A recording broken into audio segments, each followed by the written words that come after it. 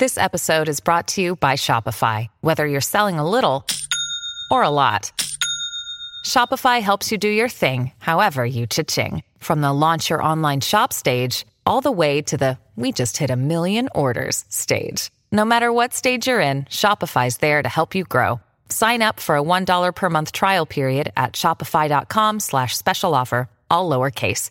That's shopify.com/special offer.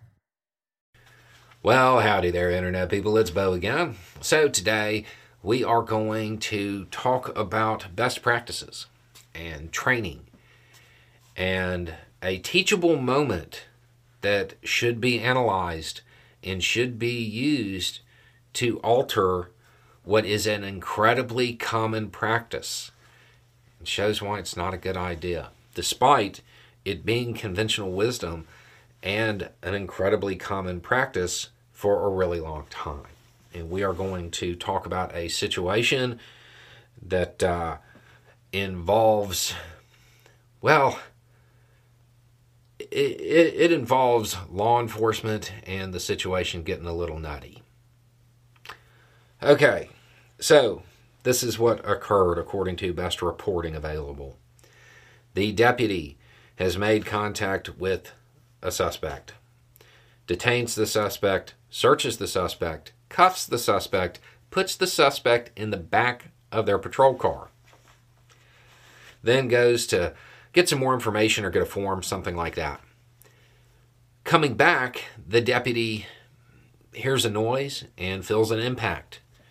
Their chest.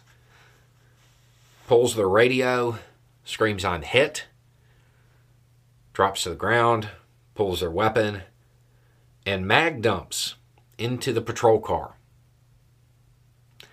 Another deputy, seeing what's going on, also mag dumps into the patrol car. A mag dump is firing every round in the magazine in quick succession. Okay, so what happened? Well, the deputy was not hit. The current theory is that an acorn hit the deputy. An acorn, a nut, fell from a tree and hit the deputy, and that prompted two deputies to mag dump into a patrol car at a handcuffed, unarmed suspect. Now, the good news is that mag dumps are notoriously inaccurate. Despite two magazines being emptied into the vehicle, the suspect was not hit. Now, that doesn't actually make it okay. I am sure the suspect is going to sue and win. That was probably a very terrifying experience, even though they weren't physically injured. Okay, so what did the review determine? The review determined that this was inappropriate force, obviously, that it wasn't an objectively good thing for the first deputy, the deputy who first opened fire, and that deputy resigned. The other one, well, that was okay. Why? Because it is incredibly common practice.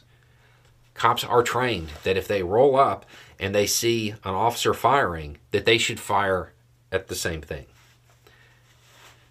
This should be an indication that this is bad training.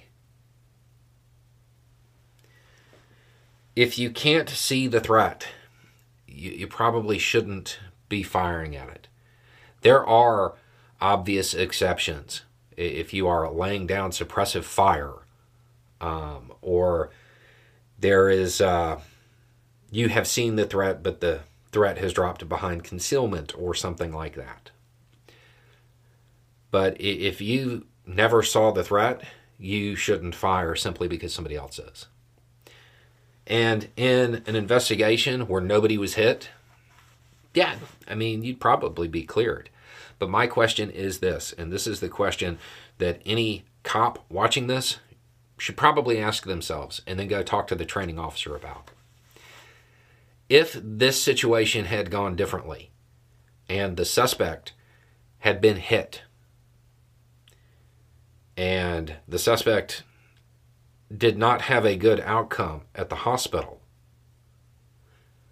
when the feds showed up to investigate the person who was handcuffed, unarmed, and in the back of a patrol car who was killed, do you think they would just indict the first cop?